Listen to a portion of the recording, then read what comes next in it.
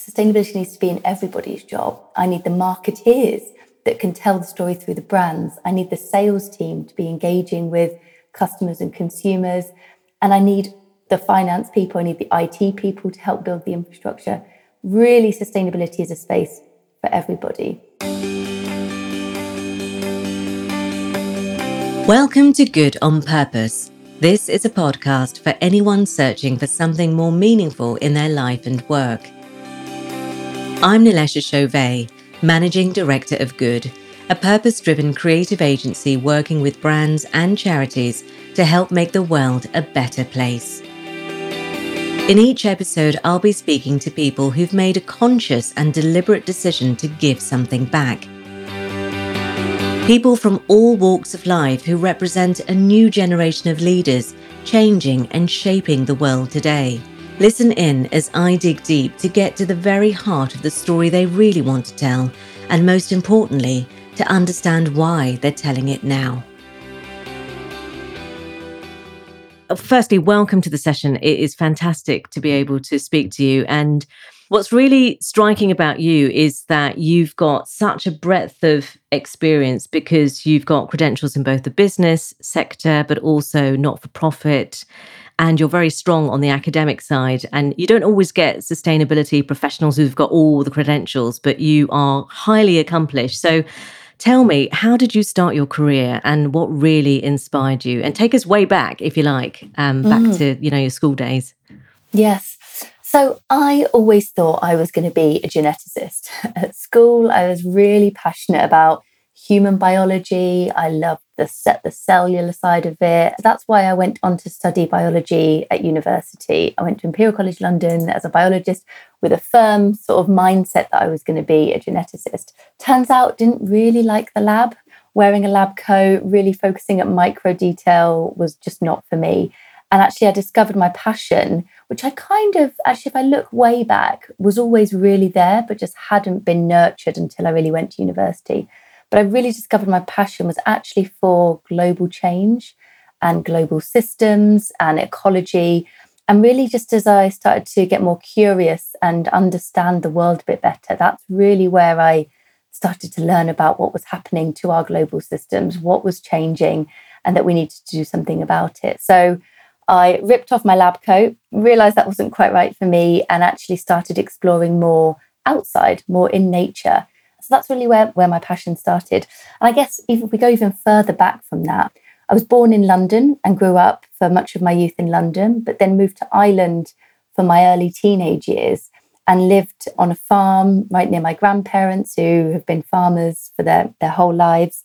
And so spent a lot of time wandering the fields with my younger brothers and sisters, which I think really is also where I really gained a love for nature and being outdoors. So actually, it was only at universities when those two things came together, my curiosity into the way the world was changing with my love for being outdoors and being active, which led me where I am now. So finished my biology degree, went on to do a master's in environmental technology, which on the face of it sounds like it's very technical and sort of understanding how wind turbines work, etc. But really, it was the broad spectrum of environmental policy, environmental economics, systems change, pollution and waste management, etc.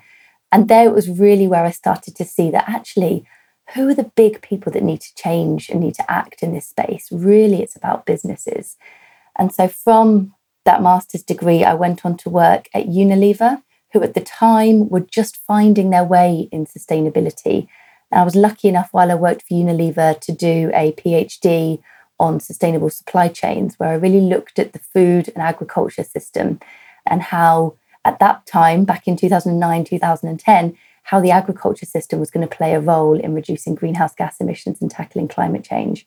So that really set me up for understanding what businesses can and should do. Really my passion for food and the food system as both part of the problem at the moment, but absolutely it can be part of the solution. And then that led me on through to WWF and where I am now at Nestle. It's really fascinating to hear you talk because what's so striking is that you come from a very scientific background. Do you think that sustainability professionals would benefit from that background? I mean, what would you say to somebody who's coming from the arts, for example, and wants to work in sustainability or purpose? What advice would you have for them? I think the beauty of sustainability is that we need everybody. We need scientists that can give us the foundation, the understanding, the data behind what's going on. We need artists and communicators that can bring that to life, that can tell the story, that can help us change not just the minds, but also the hearts of people to know what to do. We need people with economics degrees who really can understand the major levers in the financial system that we need to push on. We really do need everybody in this space. And it's definitely part of my mantra at Nestle when a lot of my colleagues look to me for the answers. And I say, look, guys, sustainability needs to be in everybody's job. I need the marketeers that can tell the story through the brands. I need the sales team to be engaging with customers and consumers. And I need the finance people, I need the IT people to help build the infrastructure. Really, sustainability is a space for everybody. And I think one of the fascinating things we're starting to see with many businesses now is sustainability becoming part of everybody's kind of personal development plan or their business goals. And actually, for some really progressive companies, it's becoming a bonusable part of their target. Really trying to change that culture that you don't have to have sustainability in your job title. You really can be working anywhere in the business and you can still have a role on helping a company or whoever it is to meet their sustainability goals. So get involved. Everyone is needed. There really is space for everyone.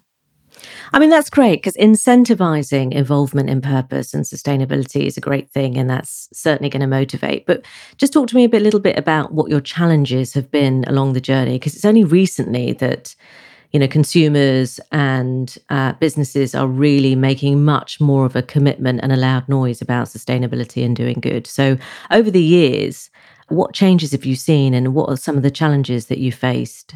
Gosh, there's been, I think, so many kind of major tipping points as such that have really galvanized the interest of different actors and different stakeholders, whether it's really famously the kind of Blue Planet effect with David Attenborough's documentary series, which often helps us escape, normally on a Sunday evening, into a beautiful world of fascinating nature, really family friendly, everyone around can watch together. Absolutely. But I think for the first time, some of those documentaries a few years back were showing us places that humans had never actually been before, but where there was evidence of human action. And largely that was through the plastic and the packaging that we're littering our oceans with. And I think that was a massive wake-up call for people. Gosh, we've never been to these places, but our footprint is already there. So things like that, of course, have really helped galvanise a major movement and a war on single-use plastic and packaging, etc. So that's a significant one. I think the pandemic has been another major wake-up for people, where actually what we've really seen is nature kicking back, is the earth telling us it's unhealthy. And actually, if the earth is unhealthy, that's led to the whole world having to be locked down, to be facing a major health crisis. So our planetary and our human health have been kind of smashed together in this situation, just shown how inextricably linked they are and that we can't take nature for granted anymore. I guess as well, this year we're really starting to see huge swathes of the earth that are currently on fire, and other major swathes of the earth are currently underwater and at risk of flooding. Again, these are major wake-up calls for both our political leaders, our business leaders, but also for consumers, that enough is enough. Things really need to change. We really need action. Just drawing on you now for a second, and where you get your own sense of purpose and how that's really helped to guide you in the decisions you've made and also your career and your personal life. Talk to me a little bit about that. Yeah, so I think for me, the key thing that keeps me going and excites me is curiosity, really, is being curious in everything I do and everything I see, trying to understand it better. And in particular, how I can play my role in helping to make that better. And I apply that, I think, across all different parts of my life. Absolutely at work, in sustainability. The reason I'm in this career, in this space, which Often it can be challenging because being in a sustainability role in a business, you're not necessarily everyone's best friend because you can be the bearer of bad news. You come with challenging messages. You come as a cost potentially when you're asking businesses to do things that they wouldn't ordinarily do.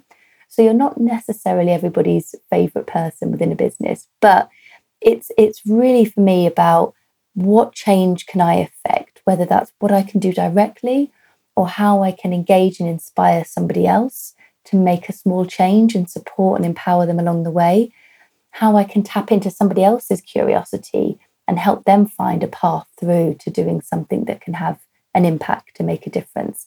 So there's no shortage of people in the sector who really want to do good. And increasingly, the career that you have is incredibly attractive, right? So what advice would you give to somebody who would like to follow in your footsteps, but maybe doesn't have a science background or not the same background as you, maybe not even a business background, maybe they're coming from the charity sector?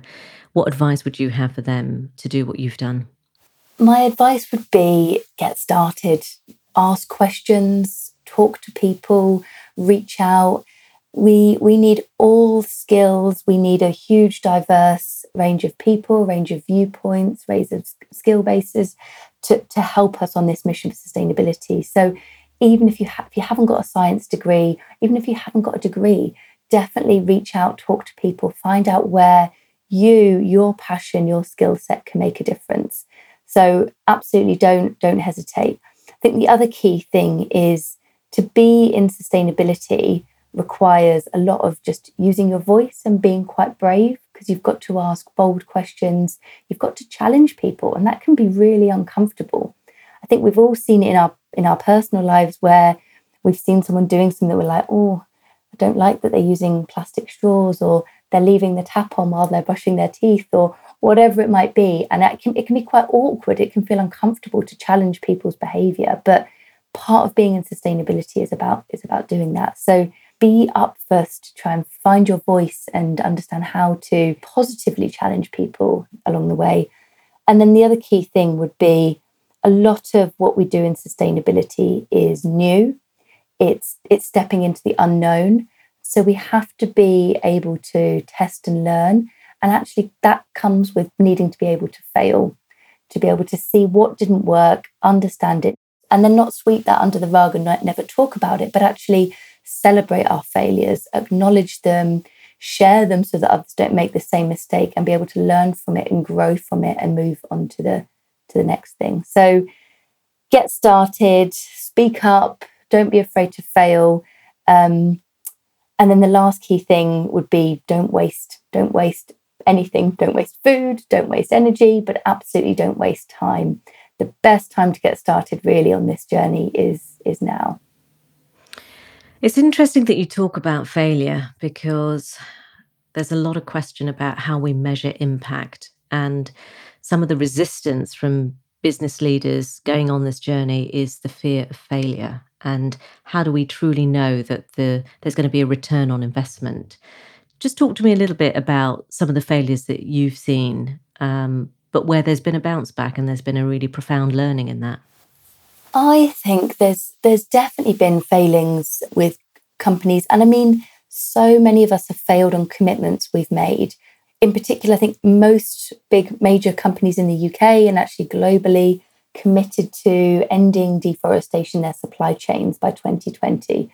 And they made that commitment in 2010, thinking 10 years is plenty of time for us to get this, to understand it, to fix the problem.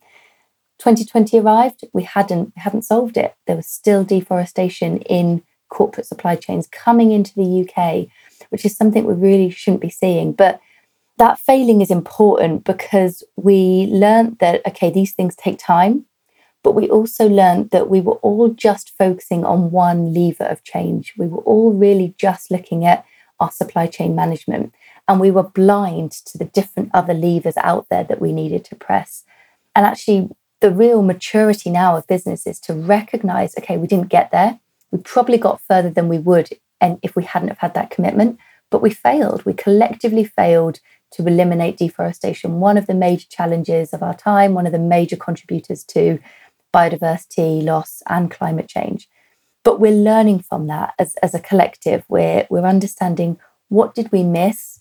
Who didn't we talk to? We were only maybe talking to each other. We weren't talking to the right people. So I think it's really important for us to do that in all areas that we fail in. And no doubt, I'm sure, I really hope it's not the case, but it's very likely that businesses will fail on other commitments they've made.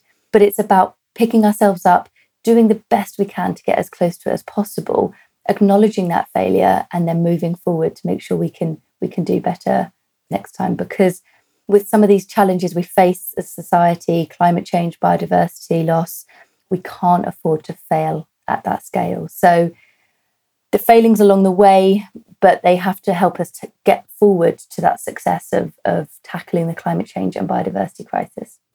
Let's talk about you in the boardroom. Do you think you have enough airtime? Do you think that your colleagues really understand what you do? And do you feel that you're getting the support that you need as a sustainability professional to be able to really drive the agenda forward? It's so interesting at this point in time. I think the door has never been wider open in the boardroom for sustainability professionals than it is now. Some, it might be open a bit too late, but it doesn't matter. It's open, so we need to push through it. For others, it's just starting to open, and there's nervousness and there's uncomfort about letting sustainability people in. And the reason it might be open is because suddenly companies are really either really up for this challenge and recognizing they have to do it, or they're being asked to do it by other stakeholders, whether it's their investor community that are saying, where are we on this journey? What's going on?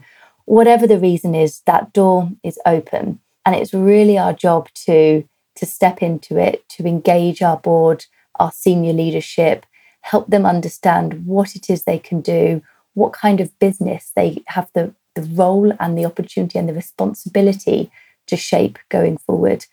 For a company like Nestlé, that door is certainly open. We've got really great buy-in from senior leadership. And I think for the first time in a long time, a lot of directors in general are recognizing that the future company they want to leave a legacy as having shaped is one that is sustainable.